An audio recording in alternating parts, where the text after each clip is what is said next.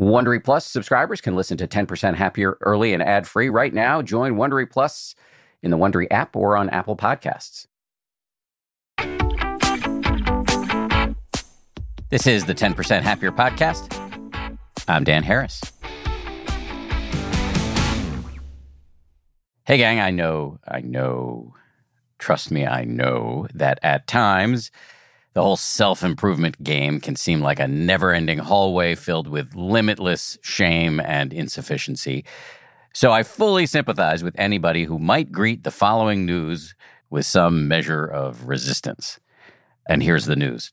Turns out many of us are, of all things, breathing incorrectly. Again, I understand there may be some resistance here, but my advice is to approach this news as an opportunity. My guest today argues that fixing your breathing can help you with all sorts of ailments, both physical and psychological. What's more, the history of how our breathing got screwed up in the first place is downright fascinating. James Nestor is somebody I've wanted to have on this show for a long time. He's a science journalist who wrote a book called Breath, The New Science of a Lost Art, which spent 18 weeks on the New York Times bestseller list and was translated into 35 languages.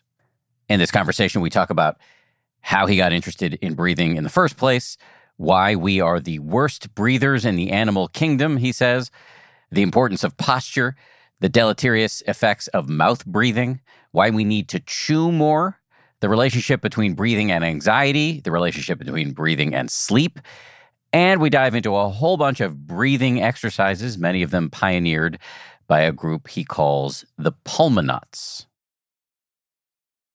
But first, some BSP, blatant self-promotion. Just to say real quick, don't forget to check out danharris.com, my new website where you can sign up for my newsletter, which I haven't been promoting that hard because we've been honing it in the background, but now I really feel good about it. And it's a place where I sum up the key learnings for me from the week's episodes and also make a bunch of cultural recommendations, whatever books and TV shows and movies I'm enjoying right now. Go check it out, danharris.com. We also have a new merch store where you can buy 10% Happier gear and also some gear festooned with my profanity-laced slogans, danharris.com. Meanwhile, over on the 10% Happier app, from Monday, May 13th to Sunday, May 19th, we're going to be celebrating World Meditation Week with a whole series of free meditations available right there on the app. Every day, something new and unique designed to help beginners and seasoned meditators. And because we're so excited about it, we're going to be offering 40% off the subscription price until the end of May. Head over to 10%.com/40. That's 10% spelled out, .com/40 to get started. This show is brought to you by BetterHelp. I got to tell you, I feel so much better when I talk about my anxiety instead of keeping it bottled up. There's an expression that I first heard from the great researcher and also Zen practitioner Robert Waldinger, never worry alone. Our temptation many times is to keep it bottled up, but the data really show that the people who do the best in life, who live the longest and are the happiest, have strong relationships with people with whom they can talk about whatever's going on in their lives. And for me, therapy is part of that. If you're thinking of starting therapy, you might give BetterHelp a try. It's entirely online, designed to be convenient, flexible, and suited to your schedule. Get it off your chest with BetterHelp. Visit betterhelp.com/happier today to get 10% off your first month. That's BetterHelp, HELP.com/happier.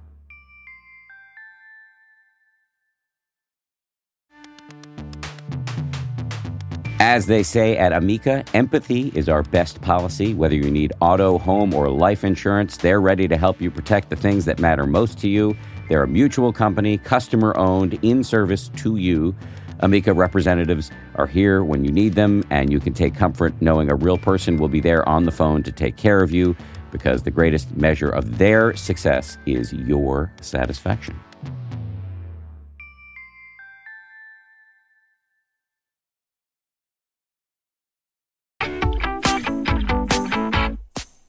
James Nestor, welcome to the show. Thanks a lot for having me. It's a pleasure. I've been wanting to have you on the show for a long time. And my wife, who's a pulmonologist, a lung specialist, has your book, and it's been on the shelf for a long time. So I've been feeling guilty that I haven't had you on. So thank you at long last for coming on. Of course. Yeah, my pleasure.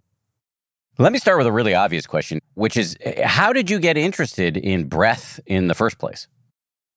When you start off as a science journalist, you don't think you're going to be spending years and years writing about breathing. It seems like such a mundane topic, but it wasn't until I had a number of respiratory issues that I really couldn't find any help for over a number of years. I was healthy in every other way, or at least I thought I was, eating the right foods, exercising all the time. But my breathing, I was having issues when I was working out. I was getting chronic bouts of bronchitis and even mild pneumonia. And every time I went to the doctor, I was given a bronchodilator or antibiotics and sent on my way. And I thought that that was normal until a few years later, where I heard from another doctor that maybe switching the way I was breathing, improving my breathing could help. And it did, had a profound effect. And I thought that there might be something to explore there, even though I wasn't going to write a memoir about my breathing.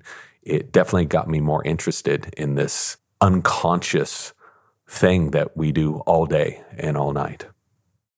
I love that you turned, a pain point into something that's helping so many people. I want to quote you back to you and get you to hold forth on this rather compelling set of words that you put together here. Breathing, you say, breathing is a missing pillar of health. What do you mean by that?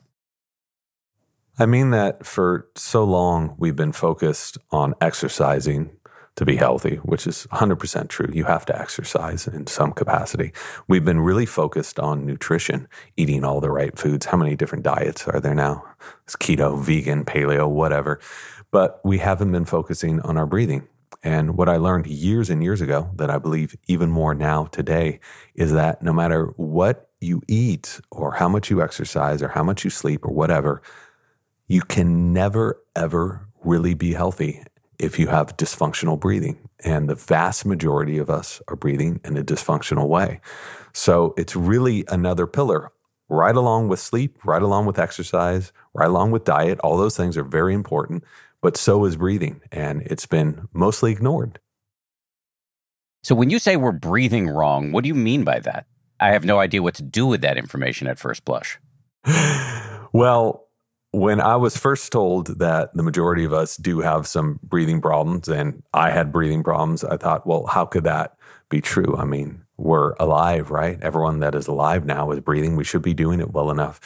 But if you really start to look at the science, if you look at how many people have asthma, how many people have chronic sinusitis, how many people snore, have sleep apnea, have other more serious respiratory problems, emphysema, other forms of COPD, you realize that it's actually the majority of people on the planet have some chronic respiratory disorder. And they usually don't associate the problems that they're having, sleeplessness, or even blood sugar regulation, or increased risk of stroke, inflammation. They don't associate that with breathing. They associate it with so many other things. And it turns out for a lot of these people, what's causing them to be so sick for so many years is their dysfunctional breathing. And this seems like a crazy thing to say and to assume until you look at the science, until you talk to the experts, and until you look around. Think about your family or your friends. How many people snore? How many people have sleep apnea? How many people have asthma? And you realize it's most of us. You call us, and I'm going to quote you again, you call us the worst breathers in the animal kingdom. What's going on that is the case? Yeah, it's a dubious thing to be awarded, but humans have won in most things, and we've certainly won that prize of being the worst breathers. So if you look at animals, the other 5,400 other mammals in the animal kingdom right now, they don't have asthma. Some dogs snore. Dogs that have been bred, bulldogs or pugs can snore, but the vast majority don't snore. They don't have sleep apnea. They don't have respiratory issues. They don't get pneumonia. And then if you look at them, how they breathe in a very different way than we do. So because of what we've done to our environment and the industrialized living that we all live in, we have enabled ourselves to not breathe properly. That's a very weird way of saying it, but we've created so many barriers to being able to breathe well, from our posture, from pollutants, from the way that our faces have changed throughout the last 300 years, which they have dramatically. What's going on with our posture that might damage our breathing? So if you're in a car right now, if you're in an office, if you're sitting down on a couch, you're going to notice how you're sitting. And if you're like the majority of us, you are sitting kind of slumped over. Even if you wanted to take a big, deep, enriching breath, you could not. Your posture is not allowing you to do that. So we are not designed to be hunched over in this position for 14 hours a day, 16 hours a day. We're designed to be upright most of the time. And so right now, if you're still hunched over, you can take a big, deep, enriching breath. And you notice what happens to your posture. Your spine gets straighter, your shoulders go back. That position is the most efficient way for us to breathe, with that straight spine, sitting up. Because when we do that, we are allowing our lungs to easily inflate and for the diaphragm to sink down a little lower. That's what animals do. If you look at an animal sleeping or an infant sleeping, they're breathing very slow, deep breaths into the belly. That's what modern humans are designed to do, but we live in an environment that doesn't allow us to do that too often. We're going to talk a lot, I hope, about specific breathing exercises. But since you mentioned posture and kind of sent me off in this direction, is there anything that we can do about our posture on a daily basis that would help us breathe better? Well, what's great about so much of this stuff is these are all fixable problems. Some people with very severe respiratory disorders, it's going to take them a lot longer to fix their issues. But for most of us, it's just about creating better habits. And posture is one of these things. So when you're sitting, you should be sitting with your shoulders back and your spine straight. And you can tell this once you learn how to breathe better, breathe the way that we were naturally designed to breathe, your posture follows. There's this ancient Chinese adage from 1500 years ago that says, your breath dictates your form dictates your breath. So it's just about creating those habits, sitting in a better chair, noticing when you're slumped over for a long amount of time. And you'll notice when you start improving your posture and you start improving your breathing, you're going to feel better because of course you are. Your body is operating at a more efficient state, which is exactly what you want. So is what you're calling for here just to be mindful of how you're sitting and try to develop the habit of sitting with good posture more frequently? Well, posture applies to your body and it also applies to your mouth. There is something called oral posture, which is getting really big now. And because so many of us are mouth breathers, we let our jaws hang open. And when we do this, our tongues aren't in the proper position, and this obstructs our airways. A lot of us know this at night because we snore or have sleep apnea. And sleep apnea is when you choke on your tongue over and over and over. Something like 20% of the population suffers from this. But in the daytime as well, so many people aren't holding their mouth in the proper position, which can lead to chronic congestion of the nose. It can make it more stressful to your body to take in a breath and to exhale a breath. If you think about it, we take about 20,000, 25,000 breaths a day. If you're struggling to do that just a little bit, if your posture in your body is off, the posture in your mouth is off, then you're going to pay the price for that eventually. You're forcing your body a little bit of stress every time you take a simple inhale or exhale of air. How do you know if you're a mouth breather? Pretty easy. If your mouth is always dry, there's a very good chance you are breathing through your mouth, especially at night. People say, well, is there any way to figure out if I'm breathing through my mouth at night? About 60% of the population breathes through their mouth at night. And this is terrible for us, terrible for so many reasons. So if you're waking up, if you're constantly drinking water, if you put a little piece of tape on your lips and at night, you can tell if that's very uncomfortable, then there's a very good chance you're breathing through your mouth. And the one thing I've heard more from people, from thousands and thousands of people, is once they've figured out that they need to close their mouth, breathe the majority of their breaths during the daytime through their nose and all their breaths through their nose at night, this can make a tremendous difference to your health. I've seen it a zillion times, and the science is there to support it. I buy it. I guess I'll just go back to the same question I had about posture, which is, how do you actually do this? If you've lived a whole life breathing through your mouth, how do you just forcibly revert to the nose? Well, how do you change your diet? How do you exercise more? How do you get your 10,000 steps in? You create a habit out of it. And the very first thing you do is you become aware of it. It's not that hard. This isn't asking someone to go keto or vegan, right? This is asking someone to improve their posture throughout the day and just to become aware and notice when you're slumped over. And I think that these two things go hand in hand. As you're improving your posture throughout the day, you're improving your breathing. And as you're improving your breathing, your posture is going to get better. So, the point of this isn't to make people feel guilty. It's not to have another thing to feel bad about. Breathing's really easy. We do it all day long. So we can improve that throughout the day. You can set little alarms to do this. You can check in with yourself once an hour. How am I sitting? How am I breathing? There's a bunch of apps you can use, wearables, all that stuff. Whatever works for you to set that habit is really the key. Everyone breathes slightly differently. Everyone has a slightly different dysfunction. So everyone is going to respond to these shifts in their habit at different times. This is a very selfish question, but in terms of posture, am I better off at a standing desk? It depends. I think that going from standing to sitting is the best thing you could be doing. Shifting every hour. Daniel Lieberman at Harvard has studied this and has found that's what you want to be doing. You don't want to be in the same position all the time. If you are standing, and I have one of those desks that I can stand or sit at, it's helpful to put a little ball under your feet so you're doing these little micro movements and you're not just standing there like a Greek statue the entire time, but moving a little bit. There was a study that found just walking around for 5 minutes every couple hours can have such a huge and significant impact on blood sugar, on diabetes regulation, and on blood pressure.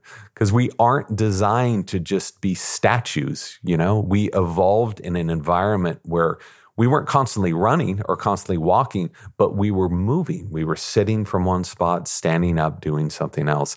That's how our bodies are designed to function, and that's where we're the healthiest. I think some people are descended from very athletic, really, great hunters and stuff. But I think I am descended from accountants because I'm sure that somehow my ancestors made it through the natural selection loophole as not designed to move. But anyway, the other thing you referenced before in terms of a sort of pernicious aspect of modern life that impacts our breathing is pollutants.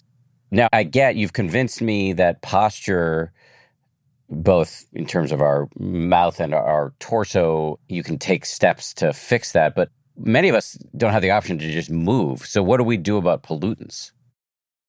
Yeah, and all these things I'm mentioning, I'm not trying to make an argument for going and living in a cave somewhere. I live in a big city, right? I'm constantly surrounded by technology. I work at a desk all day long.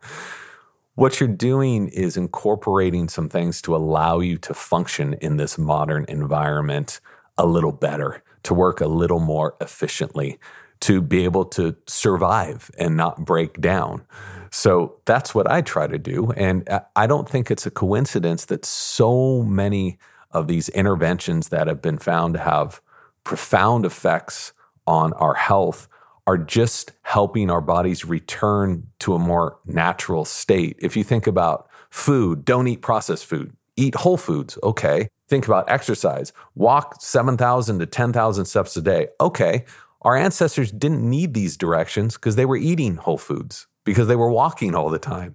And in the same regard, breathing is the same way. You didn't need breathing techniques 500 years ago, but we live in a modern environment in which our posture is suffering and in which there are pollutants. You have to look at these things and understand that a lot of the issues that we're suffering from health-wise are coming from the modern environment. So with pollution, sure, there's smog and there's soot and there's mold. But carbon dioxide is, mark my words, in the next few years, this is going to become a public enemy number one, because in these enclosed environments, CO2 levels can go up sixfold, sevenfold, eightfold. And people are working in these environments for hours and hours a day. And if you do that for long enough, it causes chronic inflammation. This isn't some hypothesis I have. This is standard science that's been studied. And so to get fresh air, to open your door when you're sleeping, to crack a window when you're in your living room is really beneficial. So carbon dioxide is just one of many different pollutants in the environment that people should be aware of. You have a whole chapter about the surprising power of the nose. Can you just educate us a little bit about the marvels of the nose? Sure. A lot of us ignore this wondrous organ in the front of our faces because a lot of us are chronically congested for all the things that I mentioned. But what has happened in the past about 300, 400 years is that our mouths have grown so small that our teeth no longer fit. That's why we have crooked teeth. It's not a tooth problem. It's a mouth problem. And because our mouths have grown so small, they have pushed up into our sinus cavities. So the upper palate of your mouth is supposed to be flat and very wide. All of our ancestors had a mouth like that. The majority of us now have this very caved in upper palate. I'm a great example of this. When that upper palate caves in like that, it pushes into the sinus cavities and makes it harder to breathe through the nose. So when you're not breathing through the nose and you're breathing through the mouth, you're exposing your body to everything in the environment. All those pollutants I just mentioned, all of the allergens, cold air, unconditioned air, because the nose is our first line of defense for our bodies. It heats air, it humidifies it, it removes particulates, it helps fight off viruses and bacteria infections. So that's one of the main reasons that we are designed as animals, just like all the other mammals, to be breathing the majority of our breaths in and out of our noses, because this is what allows us to keep our bodies balanced and helps us defend ourselves against stuff in the environment. Why have our mouths grown so small? What's happening? The eternal question here. I spent months and months trying to figure this out, and I would talk to leaders in the field, and they would say, "Oh my God, that's a good question. I don't know." So I finally had to talk with anthropologists, and I looked at hundreds and hundreds of skulls, and it's fascinating. You can go into a museum and look at ancient skulls, hundreds of them up on these walls and in these cabinets, and they're all looking back at you with perfectly straight teeth. Doesn't matter if these skulls are from Africa, Asia, North America. I don't care. All of them had straight teeth, and they all had these very powerful prognathic, that's this forward-growing face. Then around 300, 400 years ago, maybe even later for some areas, in a single generation, our teeth grew crooked and our mouths grew smaller. And so these anthropologists have traced this back. And right when cultures went from eating their traditional diets, which were usually very chewy, hard, whole foods, went to eating industrial processed wheat, processed corn, canned stuff, bottled stuff, their teeth went to hell. And as their teeth went to hell, their mouths were shrinking. That's why their teeth were crooked. With that smaller mouth, they got a smaller airway, and respiratory problems went through the roof. So it's fascinating. You can see the exact time where this happens in cultures all over the world. Now, since we're all eating industrialized foods, the vast majority of 90% of us have these problems. So you write a whole chapter about how we're chewing wrong. And since we're on the subject now, what can be done about that? The fix is so simple. You just eat real food. You just do what your great-great-great-grandparents did. Quit eating Cheetos, even though they're delicious. Quit eating pudding and eat the foods that our ancestors ate. So it's not as though we're chewing wrong. We're not chewing enough. All of our ancestors were chewing a couple hours a day, like starchy roots, meat. Like these things take a lot to chew. Raw roots, vegetables, takes a lot of chewing. A salad, think about eating a huge bowl of salad. It'll take you about a half an hour to get through that. That's great. When you chew, you're creating more muscle, you're creating more skeleture in your face, especially when you're younger. This is important if you're older, if you're an adult, but it is vitally important when you're young to get that chewing stress because your face is going to form around that. And they've actually done studies where you can look at kids fed industrial foods and look at kids who weren't, and they have vastly different facial profiles and vastly different airway profiles as well. So just to put a fine point on this, the more we chew, the more we use these muscles in our face, that helps our breathing. That's absolutely right. Beautiful summary there. And chewing starts in infancy. It starts with breastfeeding. And that's why kids who are breastfed for 2 years will have less of a chance of having snoring and sleep apnea later on in life. They'll have a different profile. I'm a dude. Last thing I'm going to do is tell women to breastfeed their kids. That's not my role here. I'm just providing facts that I learned from anthropologists. That's all I'm doing. Am I washed clean of that? I've gotten into a lot of trouble talking about this. I want to be very clear. I'm a science journalist presenting objective facts. I'm not gonna comment because I don't feel like getting in trouble either. But on this issue of chewing, you mentioned that one thing we can do is eat real foods. What about chewing gum? Chewing gum is great for people who don't have temporomandibular joint issues, TMJ issues. A huge percentage of the population have these issues where if they open their mouth very wide, they'll hear a popping sound in the back of their ear. And when they clench their teeth down, they'll feel a little pain right where the jaw joint meets, right below the eyes and parallel to the ears. So for people who have TMJ issues, chewing more is probably a bad idea because you're going to exacerbate that problem. For people who don't, yes, chewing gum has been shown to have a lot of benefits. I'm not talking about chewing 10 hours a day. You know, people wrote me and they say, I'm really taking this chewing thing seriously. I'm chewing now 8 hours a day, like all day. No, this is just maybe half an hour here and there. Harder gum, the better. Obviously sugar-free, avoid saccharin and all that, but hard gum. And now there's some gums coming out that are designed to do this, to chew. But a carrot works really well as, you can do that as well. Back to the nose for a second. Should we not trim our nose hairs? Just as I'm not going to tell women they need to breastfeed more with all the stresses they're dealing with in life right now, I'm not going to tell people that they should not be trimming their nose hairs. I will provide some factoids, and you can do what you want with this, that people who have a denser nose hair have less of an incidence of having asthma, which I think is interesting because what these nose hairs do, they're there for a reason, right? This isn't a random thing. They're there to catch particulate. They're there to slow down the air that you're taking into your lungs, and they're there to capture moisture.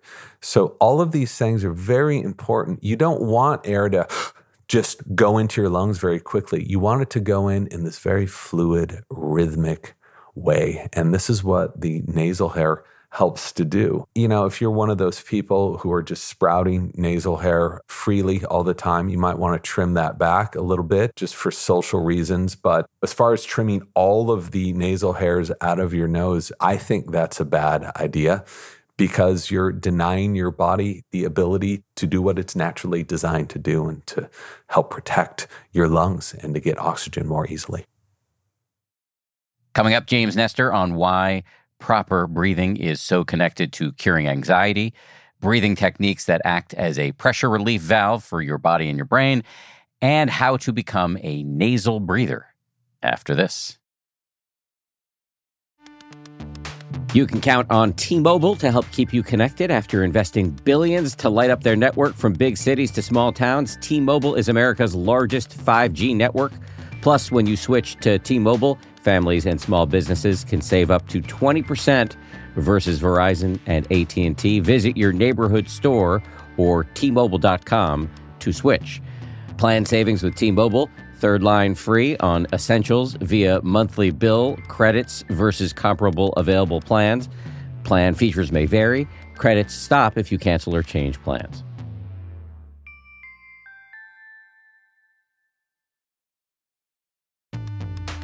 The weather's getting warmer, time to ditch my jackets and sweaters for shorts and tees.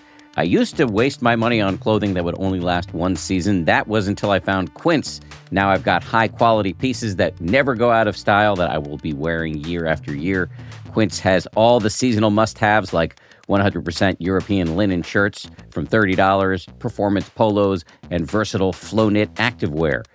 The best part, all Quince items are priced 50 to 80% less than similar brands. By partnering directly with top factories, Quince cuts out the cost of the middleman and passes the savings on to us. And Quince only works with factories that use safe, ethical, and responsible manufacturing practices, along with premium fabrics and finishes. I just made a big order at quince.com. I got 2 pairs of sweatpants that I've just had for like a week, and I already love them. I'm wearing them all the time. Sweatpants are a huge deal to me because I work from home, and I want to look reasonably good, in front of my wife and stuff, but I want to be comfortable, and the Quince sweatpants do the trick. For me, the bottom line is they've got good-looking stuff at low prices. Not a bad recipe. You should go ahead and upgrade your wardrobe. Go to quince.com/happier for free shipping on your order and 365-day returns. That's QUINCE.com/happier to get free shipping and 365-day returns. Quince.com/happier.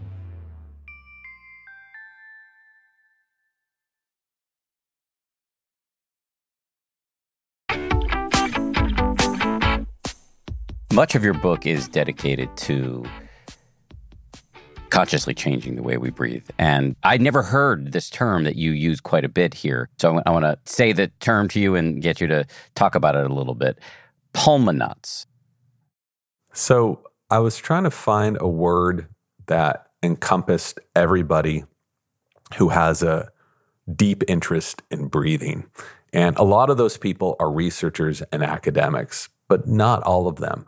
Some of them are people like me who couldn't find any help for their chronic respiratory issues, found a way of fixing it, and got really interested in breathing. Some of them are people who had emphysema and managed to significantly reduce the symptoms of emphysema. Some of them are people who had mild to moderate scoliosis and straightened their spines with proper breathing. It's true.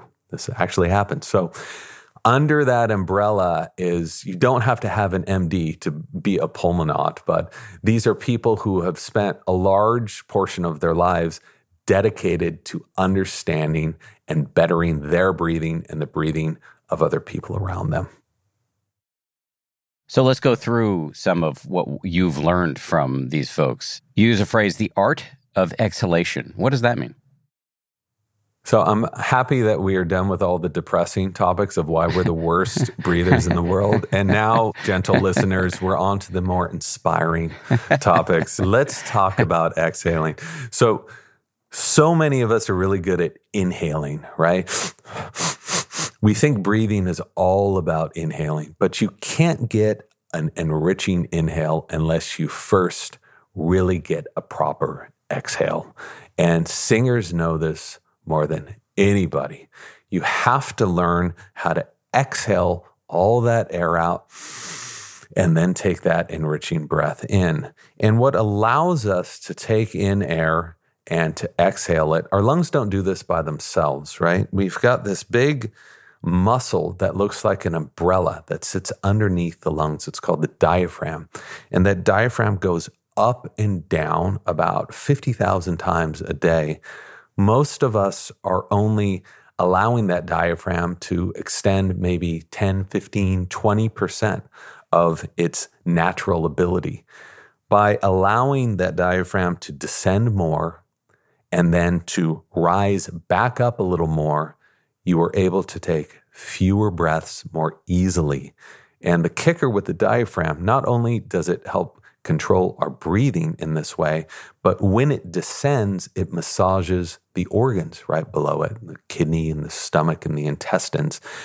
Our organs need this to purge lymph fluid. So when we're holding our breath and we're just breathing these very shallow breaths throughout the day, our body and specifically our organs aren't able to function properly. And this is why so many people have gut issues and other issues down below in the stomach area because they aren't allowing their diaphragms to really extend to their full width. So what do you recommend in terms of boosting our diaphragm activity and massaging the organs and all that other good stuff? There's this thing called yoga that's been around for about 5,000 years. And guess what it does? The one thing it does is it teaches you to make your rib cage very flexible, your intercostals very flexible. It teaches you to take these big enriching breaths, and then it teaches you to softly massage your organs. So the benefits from yoga are right there. Yeah, there's some muscles involved and stretching involved. All that's great, but 90% of the benefits from yoga are from that deep breathing and that massaging of these organs. So you don't have to do yoga in order to get these benefits. What you can do is just learn to take slower, lower breaths. And anyone can do this. When Westerners hear this, they want to go from 0 to 100 and they start going, oh, yeah, I really, really feel it. Yeah, this is really benefiting me. Start slowly. You're not going to go, if you've been sitting on a couch for 5 years, you're not going to go run a marathon. So start very slowly. And I think a great exercise is to inhale to a count of about 5 or 6 and exhale to that same count. This is called coherent breathing. Anyone can do it. It's free. You don't need an app for this. No one's trademarked it.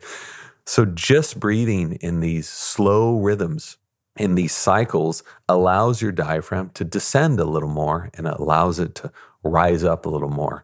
And what you'll be feeling from this isn't some placebo effect. This is you accessing your biology and allowing your body to function more efficiently. So if I'm hearing you correctly, this is an exercise we can do periodically throughout the day. It's not that we need to learn to breathe like this all the time. I've been doing it during this entire interview. You can do it whenever you want. You can do it answering email, doing dishes, watching Netflix, whenever, driving in a car. And that's the great thing about breathing. We carry it around with us all day long. So we can improve it all day long if we like. So with an exercise like this, the point isn't to have this on your to-do list as another thing you have to do every hour. It's to acclimate your body very slowly to what natural breathing is so that it becomes a natural habit, so that it becomes unconscious, so that you don't have to think about it. But that takes time for people. It takes a couple weeks or a couple of months. So this slow breathing, you can do it anytime. Okay, so just to put a fine point on it, you're saying that if we start doing this exercise with regularity, it will change our default mode of breathing all the time. You will make a conscious exercise, which is your conscious breathing exercise, unconscious. Yes, that's exactly it. I cannot guarantee when that switch will happen for people because everybody's different. Some people will feel it happen after a couple of weeks, some people a couple of months. It took me a couple of months because I was such a dysfunctional breather. And now there is no way I'm ever breathing through my mouth during the daytime or night. And I track my breathing and it is consistent throughout the day. It just takes a while. It's something you need to do. You can't pop a pill for this, but I tell you, the science is very clear that this can have a profound effect on your health. And the technique you're recommending here, coherent breathing, is what can make that switch for us. Breathing in to a count of 6, say, and breathing out to that same count. That's a great place to start. You can do innumerable different ways of breathing healthy. The very first thing you should do is train yourself to breathe through your nose. Almost all the time. It's okay to breathe through your mouth when you're laughing, when you're doing some exercise, whatever, but the majority of your breath should be through your nose. Just doing that, your nose is going to regulate the amount of air that's coming in and out of your body, right? Because it takes much longer to breathe a nasal breath of air than it does to breathe a breath of air through your mouth. So just doing nasal breathing, you're about 70% there. And then you can add into this slower breathing. I don't care if you do 5 to 6 breaths per minute. You can do even shorter than that or longer than that. But this is just, you have to find what feels good for you. and get comfortable with it. And then you can increase that time. And you'll feel a difference. You can take your blood pressure before and after a few minutes of breathing this way, in this slow, smooth rhythm, and see what happens. And for me, it's profound. Slowness seems to be really important. Another phrase you use is we've become a culture of over-breathers. So the slowness, I'm only mentioning slowness so often because we're breathing too much and because we're breathing too many breaths and because the volume of our breath is too much. So what I'm trying to say is that all of these tricks that we're doing are just getting us to be natural breathers, the way that we were designed to breathe. If you look at indigenous cultures, the few that remain on the earth right now, they don't need diet advice or exercise advice or breathing advice. They're already breathing perfectly. They're eating natural foods. They don't have high blood pressure or diabetes or get strokes or heart disease. They don't. So how can we breathe to allow ourselves to enter that stasis? We need to get normal before we can go up the next rung of human potential. So by saying you need to breathe slower is essentially me saying you need to breathe normally. But for the vast, vast majority of the people, breathing slower is going to get you closer to normal. Okay, I think I'm going to pick up now on this phrase you just used about moving up the next level in human potential. So I think this is an appropriate segue. What is Breathing Plus? So Breathing Plus is another one of those umbrella terms that I wrote to try to encompass all the ways that once you're normal, right, where else can you go with breathing? What can it do for your mind? What can it do for your body? And this includes pranayama, some things people have heard of, maybe Wim Hof method, holotropic breathwork, all of these different modalities that will require you a lot more effort, okay? Some of these things can take a half an hour or an hour to do, but with that effort, you get a lot more benefits, especially when you're looking at people with chronic conditions or looking at people who want to climb mountains, climb Everest without supplemental oxygen, or want to free dive for 8 minutes underwater. These are people who've accessed these different ways of breathing to do really incredible things with their bodies. As I referenced before, I am descended from ancient accountants who were not doing incredible physical things. So I don't care about freediving for 8 minutes. I do, however, want to live a long and healthy life, as I believe we are on the precipice of exploring these various breathing plus techniques. Are there benefits here for, boring people like me who don't want to do extraordinary physical feats? You say you were descended from accountants. I kind of believe that, maybe not. If you look at our ancient ancestors, we were all the same, right? And then we started segmenting off once we got into villages and industrialized society came up. So there's a reason why we all had the same straight teeth. And there's a reason why doing these things can allow you to, the body is malleable. You can get back to that thing that you were born from because we were all part of the same community. Yeah, it was thousands of years ago, but that still doesn't mean you can't see improvement from these different techniques. And if you're talking about Breathing Plus, from what I've seen, you are only going to benefit from improving your breathing, just like you're only going to benefit from eating a better diet. You're only going to benefit from sleeping better, right? It's always a net gain. Some people benefit a very little amount, and some people, it's completely transformative. And this doesn't mean you have to breathe in these certain ways to free dive for 8 minutes or to hike Everest without supplemental oxygen. A lot of the people who come to this are suffering from the things that most of us are suffering from: depression, anxiety, panic, sleeplessness. They're stressed out.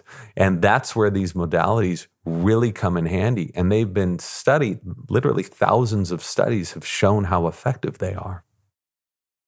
So that's really compelling. You're saying that these breathing techniques that we're going to talk about in more detail can help you, even if you're not planning to do something physically extraordinary like hike without supplemental oxygen. It can help you reset your basic unconscious mode of breathing And it can help with lots of physical ailments that come from having a default mode of breathing that is dysfunctional. Yes. And I've heard from so many psychologists and psychiatrists. I was just talking to Dr. Richard Brown at Columbia, who the very first thing he does with his patients with anxiety, depression, panic, whatever, is he sits them down and he has them fix their breathing. And this is the most powerful thing more than anything else because they are all terrible breathers. They're overbreathing. They're constantly holding their breath. So you don't need to want to be a superhero, an athlete to do this. This is allowing you to bring balance back into your stressed out body. And I was just talking to another psychologist who said, you can never, ever heal anxiety, ever, without first fixing breathing. You can take pills and powders, which will numb the symptoms, and those pills and powders work wonderfully for a lot of people. They're great, but you can never really cure it unless you first fix your dysfunctional breathing. And these breathing plus methods, yeah, they're a bit more strenuous, but they can get you there faster, and the benefits are more pronounced. That's very exciting. So let's talk about them. One is more on occasion. So when I was talking about a lot of us are overbreathers, I'm talking about being an unconscious overbreather. When you're at your desk and you're, that's really bad to be doing that because that's sending stress signals to your body. Your blood sugar is going to go up, cortisol is going to go up, all those bad things to have go up constantly throughout the day. It's going to wreck your health eventually. But to consciously overbreathe for short amounts of time, this is like a pressure release valve for your body and for your brain. What you do is you focus all that stress throughout the day into this breathing technique, and then you get it all out, which is why you can look at your data before and after, look at your blood pressure, look at your blood glucose, look at your heart rate variability before and after these techniques, and they can be really transformed in some significant ways. So there are various ways of doing this. They have various names because they've been developed over thousands of years in different cultures. You can call it yoga, pranayama, Wim Hof method, whatever, but they're all generally doing the same thing, where for about 20 minutes or some are even longer, you do these heavy breathing, rhythmic breathing patterns. And these have been around for thousands of years, but luckily in the day today where we live, we can measure what happens to the body objectively, what happens to the brain. And they're very powerful, and it's been proven time and time again. Can you run us through some specific exercises that fit into this bucket? Sure. And I'm not preaching for one or the other. People need to find what works best for them.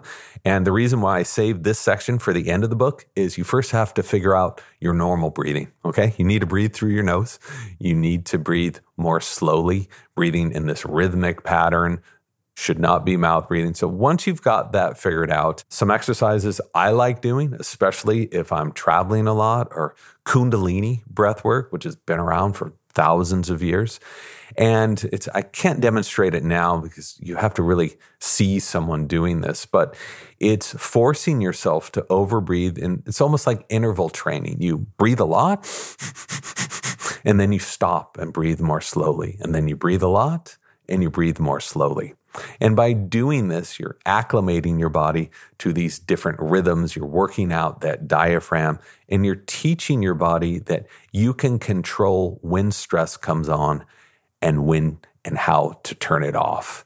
Because you can feel stress increasing in your body when you're breathing very vigorously. That's what it's supposed to do. Then when you switch your breathing, you can feel this calmness take over your body, and you can use that on-off switch throughout the day. This sounds very compelling. Just to make sure that I understand this, though, you said at the beginning of the last answer, we need to make sure we get our normal moment-to-moment breathing under control before we dive into these breathing plus techniques like Kundalini or the Wim Hof technique. So I shouldn't, before I get real excited about, do the typical Western male thing of going 0 to 150 in 0.5 seconds, I should start with something like coherent breathing, which you referenced earlier, and make sure that I'm not doing as much mouth breathing, et cetera, before I dive into the deep end? Well, I'm not going to tell you what you should do with your life. For any other listener, you can do whatever you like. Some people go straight into these intensive breathing techniques and they love it. I have found by talking to so many researchers, if you really want to improve your health, figure out your breathing before that. Learn how to take a normal breath. You're going to get a lot more out of these exercises if you learn how to take a normal breath. And especially, I was talking to Matthew Walker about this. He's a sleep specialist in Berkeley, right across the bridge from where I live. And such a huge percentage of the population is suffering from sleep disordered breathing. You have to get that under control. So to answer your question, yes and no. If you want to just jump into these intense breathing techniques, that's great. They'll probably have a benefit for you. I think they'll have a lot more of a benefit if you can get your regular breathing down first. That's what I've experienced, and that's what a lot of breathwork teachers have told me time and time again. And again, to get the regular breathing under control, it's about doing what you recommended earlier, which is getting into the habit of these long, slow breaths throughout the day, which at some point will click over into becoming your unconscious habit. Yes. So the very first thing I would do is learn how to become an obligate nasal breather. This sounds crazy, but I'm going to tell you a little trick that has worked for a lot of people. Is you get some tape with a very light adhesive on it, surgical tape, micropore tape. You can buy this at Walgreens or wherever, and take a little bit of that adhesive off. So make sure it's not too sticky. And next time you're answering email alone in your office or doing something where you're not going to be talking, put that little piece of tape on your lips and do it for 10 minutes at the beginning. Do it for half an hour after you get comfortable with that. Do it for an hour after that. This is going to unconsciously train you to keep your mouth closed. You would be amazed how many people are breathing through their mouths, especially doing office work. After you figure that out, try to become a nasal breather at night. Easier said than done. That same little piece of tape that you were using in the day, you can use it at night. This sounds insane. I thought it was insane until I heard about it at Stanford from a respiratory therapist who said, I've been prescribing this to my patients for dozens of years. I just can't talk about it because everyone thinks I'm crazy. And I've heard that same story from pulmonologists, from dentists, from respiratory therapists, hundreds and hundreds of times now. So I'm not here to prescribe anything to anyone. You find something that works for you, but I've seen that work for so many people. And once you've gotten that nasal breathing down, I think then you have graduated to do some more intensive breathing. Coming up, James Nestor on the connection between breathing better and getting better sleep. And he'll tell us about the practice that made him aware of the full potential of breathwork. After this. We're driven by the search for better. But when it comes to hiring, the best way to search for a candidate isn't to search at all. Don't search, match with Indeed. If you need to hire, you need Indeed. Indeed is your matching and hiring platform with over 350 million global monthly visitors, according to Indeed data, and a matching engine that helps you find quality candidates fast. Ditch the busy work. Use Indeed for scheduling, screening, and messaging so you can connect with candidates faster.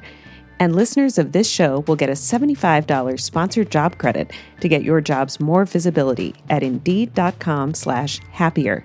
Just go to Indeed.com/happier right now and support our show by saying you heard about Indeed on this podcast.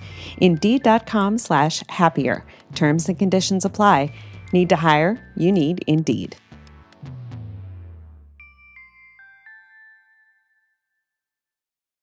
Audible lets you enjoy all your audio entertainment in one app. You will always find the best of what you love or something new to discover. They offer an incredible selection of audiobooks across every genre, from bestsellers and new releases to celebrity memoirs, mysteries and thrillers, motivation, wellness, business, and more.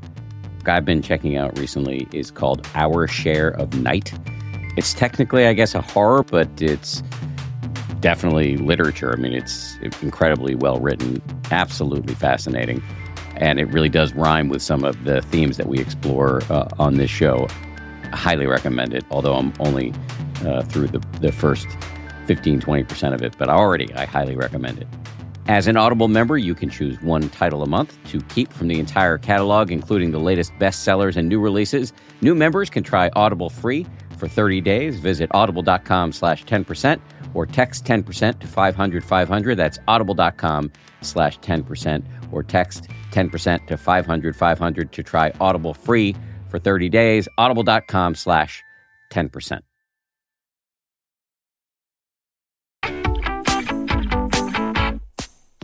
As it pertains to the intensive breathing, I am, notwithstanding the fact that I believe that I did descend from neither hunters nor gatherers, but the nerds who were like poring over actuarial charts in the jungle, although I somehow am not good at math either. Notwithstanding all of that, when I hear you talk about breathing exercises and, you're backing it up with all this science, I do have the urge to really dive in here. Then I realize, well, I spend 30 to 60 minutes exercising and stretching every day. I meditate for upwards of an hour every day. So how am I going to find the time to add something else in here? Now, I know you're not prescribing anything, but I'm just curious to hear how you respond to people who must come up to you with the same concern.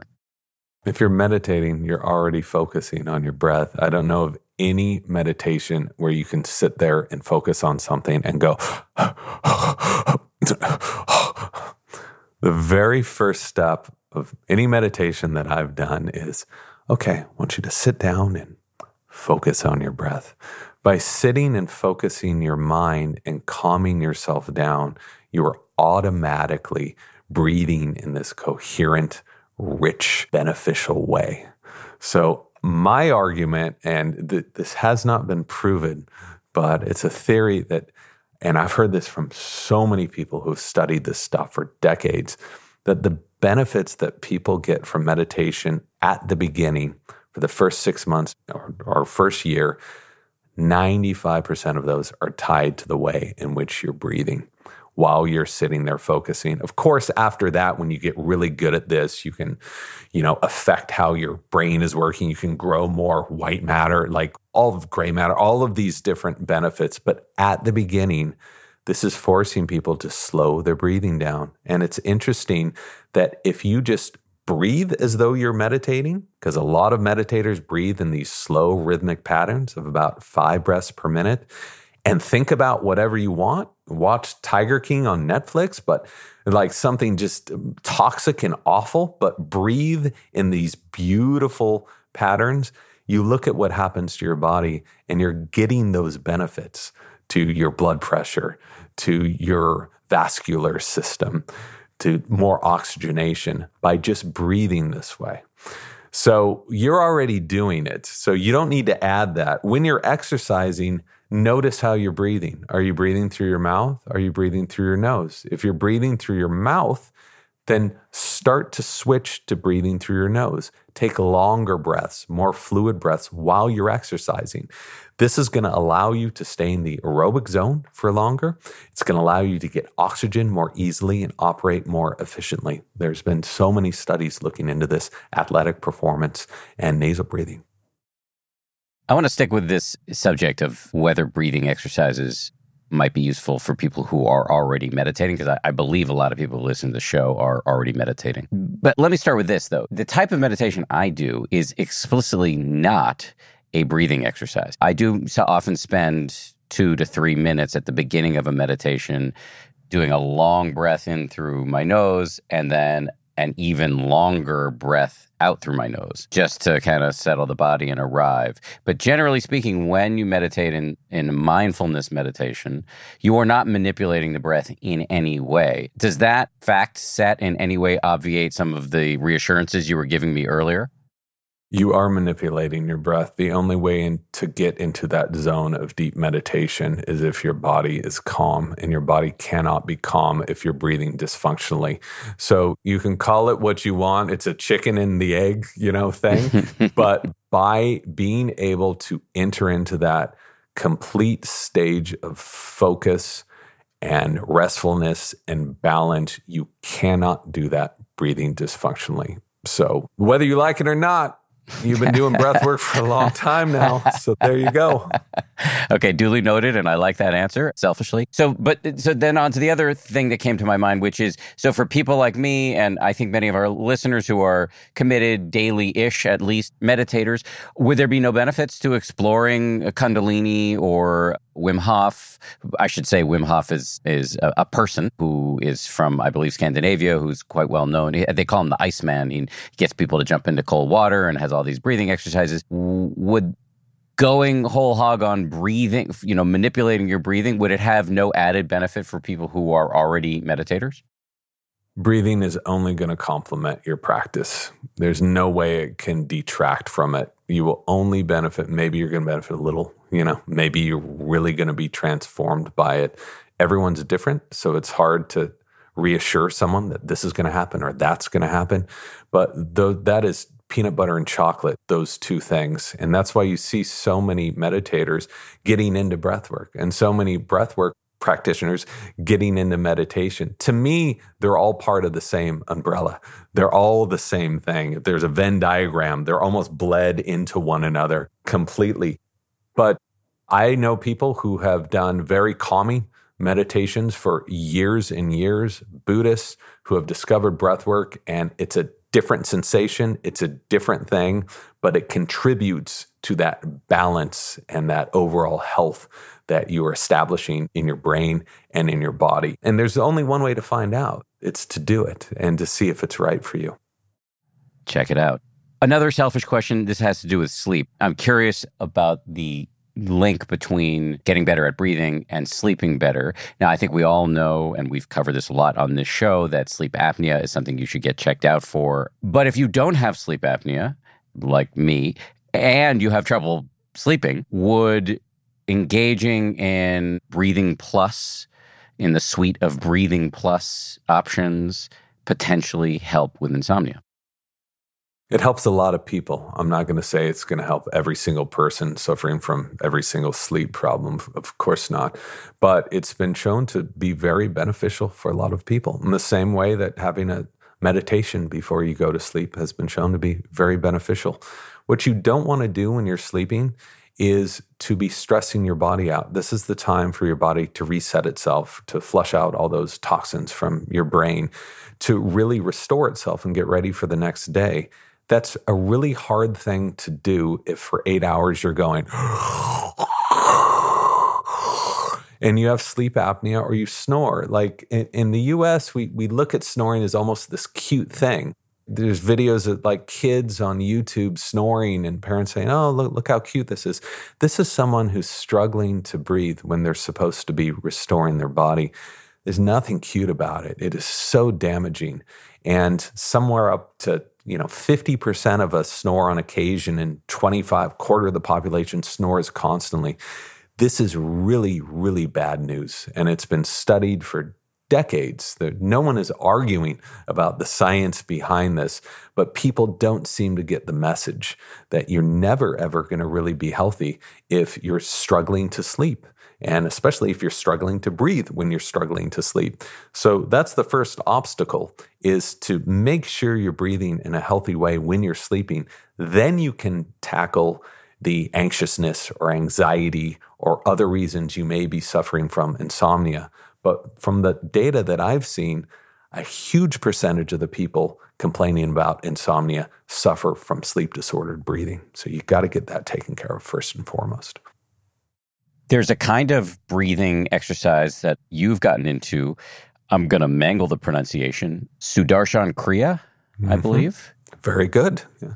Oh, was that? Okay, good. You said it's the most powerful technique you've learned. And again, I know you're not prescribing or pitching, but I'd be curious to hear about your personal, what is this exercise and how and why has it been helpful for you? So this was the exercise that really made me aware of the potential of breathing from being an extremely skeptical guy. I'm in San Francisco. There's a lot of woo-woo stuff around here. I'm on the opposite end of that spectrum. But after suffering from a lot of respiratory issues, this was the class I went to that a doctor suggested I check out. And I went to it, and at about the third or fourth session, I had this experience, which was very weird. This is going to really freak out your listeners here, but you're breathing in these rhythmic patterns. You're just sitting cross-legged, breathing in these patterns. It's San Francisco, so it's cold by nature. I was very cold. This is wintertime. And by just sitting down and breathing in this pattern, I sweat through my t-shirt. There were sweat blotches on my jeans. My hair was sopping wet. I'd never experienced anything like that in my life. And I was like, that was super weird, not doing that again. And then it turned out that a lot of people have these experiences because you're tapping into something. What's great is everything we know about the human body and science, we still don't know exactly what is happening with some levels of breathing. So once I experienced that, I looked into the science of this, and there's 100 studies that have been done at Harvard and Columbia looking into this technique, into asthma, into anxiety, into depression, and they found it's been very, very effective. So I am not promoting this specific technique. This has been around for thousands of years. People can have these experiences and these benefits from innumerable techniques. But from my own personal experience, I really liked this one. It's intense. It takes a while. But man, you come out on the other side of that and you feel squeaky and clean. And a lot of the stress that you carry with you tends to be gone at the end of that process. You will have heard of what I'm about to say, but just for the listeners, there's a Tibetan Buddhist technique called Tummo. And these practitioners of Tummo, many of them, they live in the Himalayas. And it is said that they can be outside in the middle of the winter with wet blankets on their back. And through the process of this breathing meditation, I think it's called the bliss of inner fire, they are said to be able to dry those blankets in midwinter. So that's very interesting. And it gets me wondering what, if anything, you've learned about the possibility of breathing plus exercises, again, your term, to change our mind states, to produce or provoke transcendent or psychedelic experiences.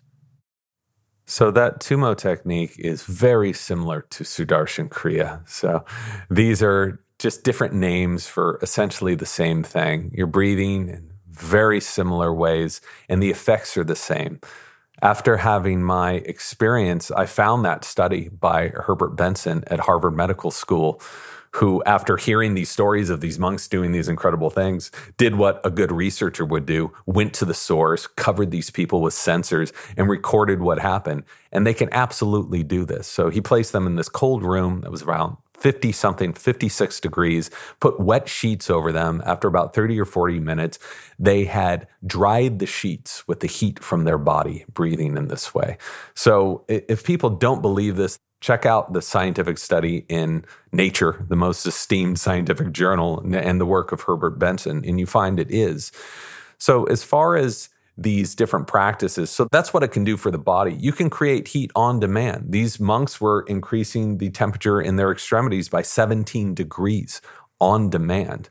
So we know you can do that, but what can it do for the brain? That's still an area that is a burgeoning area of research. There are many people who can share their own experiences, but if you're looking at objective science, it tends to do what a lot of other therapies can do, where it can help rewire different parts of the brain that are tied to anxiety or even depression, which is why there's so many studies that have shown that this can be beneficial for doing that. Can't say that this is going to cure everyone of depression or anxiety or whatever. Everyone's different. But again, from what I've seen, there's only a net gain from practicing these things. And as far as hallucinations or spiritual experiences, that's up to the individual. But I think people will be surprised where you can go with your breathing after an hour of very intense breathwork instruction with a professional. I've found it's just fantastic. And the good news is this is something that's completely natural. And if at any time you don't like where it's going, you can just stop it and stop breathing and come back down to earth. So have you had some interesting experiences while doing these exercises?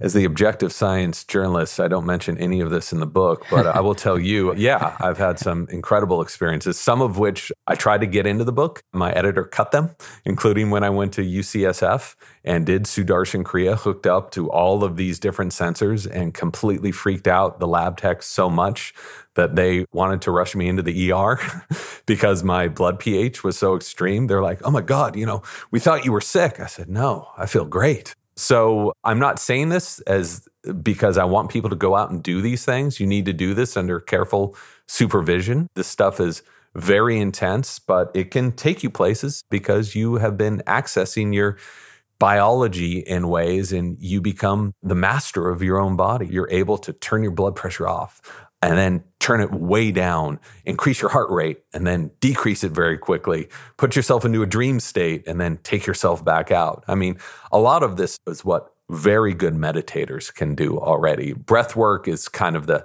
bullet train to get there a little bit quicker in some cases.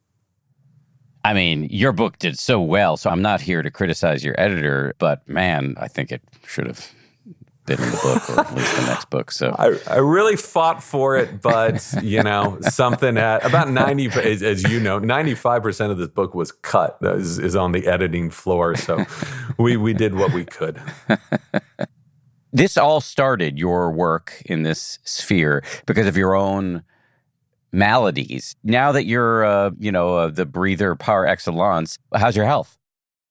Well, to be clear, I'm not a breather par excellence. I'm just a meager journalist who's learned a few tricks along the way. People think that since I wrote this book, I'm sure they think the same thing about you, that, we're just hanging out in robes and counting our beads around our necks and, sniffing oils and, meditating and breathing. That is not the reality. I have an insane work life here and I use breathing to help balance myself throughout that. I specifically did not measure my own experience and mention this in the book because I don't want it to seem that what happened for me is going to happen for other people. Everybody's different, but I can tell you now that I have not had one of those respiratory ailments since I've improved my breathing. No pneumonia, no bronchitis, no chronic sinusitis.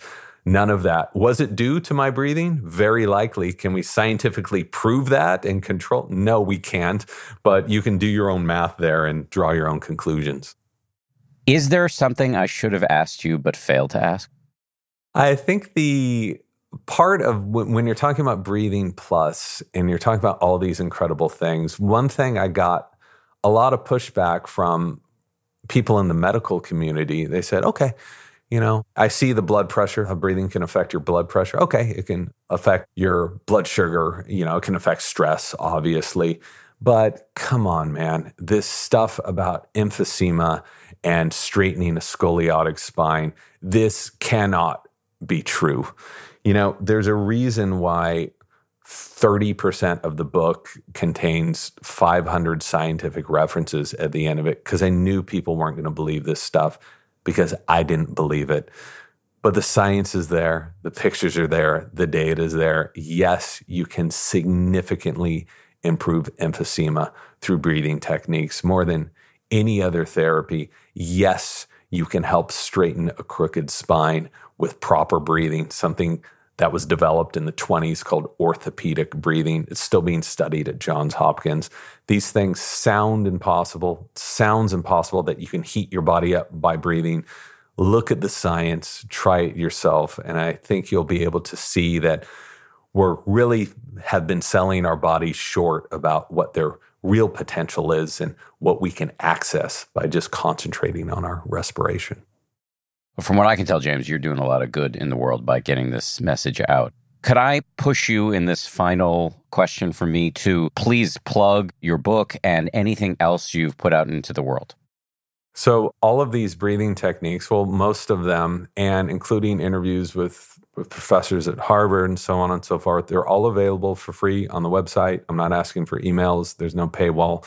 My website is mrjamesnestor.com. That's mrjamesnestor.com because some other jerk took jamesnestor.com, so I had to put that MR in there. There's also links to a bunch of other stuff. The entire bibliography, all 400 scientific references are available for free for everybody. I have a book out that we have mentioned, and I'm trying to get better at the social media thing. So I'm on Instagram, and I don't post pictures of delicious food I'm eating. I only post things in the science of breathing, and my Instagram handle is Mr. James Nestor. Well, Mr. James Nestor, it's been a pleasure to talk to you. I really appreciate you taking the time to do this. Thanks a lot for having me. That was a lot of fun. Thanks again to James Nestor. Really fun to interview him. Before I let you go, one important order of business. Our team is preparing a special episode about anxiety, and we would love your help. If you have questions about anxiety that you want answered, please record a voice memo and send it to us via email at listener@10%.com. That's listener@10%, all one word spelled out, .com. We might just play and answer your question right here on the show. This show is made by Gabrielle Zuckerman, DJ Kashmir, Justine Davey, and Lauren Smith. Our senior producer is Marissa Schneiderman. Kim Regler is our managing producer, and our executive producer is Jen Poyant. Scoring and mixing by Peter Bonaventure of Ultraviolet Audio. We'll see you all on Friday for a bonus. If you like 10% Happier, and I hope you do, you can listen early and ad-free right now by joining Wondery Plus in the Wondery app or on Apple Podcasts. Prime members can listen ad-free on Amazon Music. Before you go, tell us about yourself by filling out a short survey at Wondery.com/survey. I'm Shimol Yai, and I have a new podcast called The Competition. Every year, 50 high school senior girls compete in a massive scholarship competition. I wouldn't say I have an ego problem, but I'm extremely competitive. All of the competitors are used to being the best and the brightest, and they're all vying for a huge cash prize. This will probably be the most intense thing you've ever gone through in your life. I remember that feeling because I was one of them. I lost. But now I'm coming back as a judge and also a kind of teen girl anthropologist. Because if you want to understand what it's like to be a young woman in America today, The Competition's not a bad place to start. Hopefully, no one will die on stage tonight. From Pineapple Street Studios and Wondery, this is The Competition. Follow The Competition on the Wondery app or wherever you get your podcasts. You can listen to The Competition early and ad-free right now by joining Wondery Plus. Once upon a beat. Remember those stories and fables that would capture your imagination and you couldn't wait to see how they would unfold? And now, when you read them as an adult, you think some of these old tales could use a fresh spin. We have a perfect podcast to bring you the stories you remember, remix, and reimagine for the kids in your life today. Join me, DJ Few, and my trusty turntable, Baby Scratch, as we spin up new tales in the New Kids and Family podcast, Once Upon a Beat. Wondery and Tinkercast are bringing you a jam-packed, music-filled weekly party where hip-hop and fables meet. It's Once Upon a Beat. Follow Once Upon a Beat on the Wondery app or wherever you get your podcasts. You can listen to Once Upon a Beat early and ad-free right now by joining Wondery Plus in the Wondery app or Wondery Kids Plus in Apple Podcasts. Once Upon a Beat.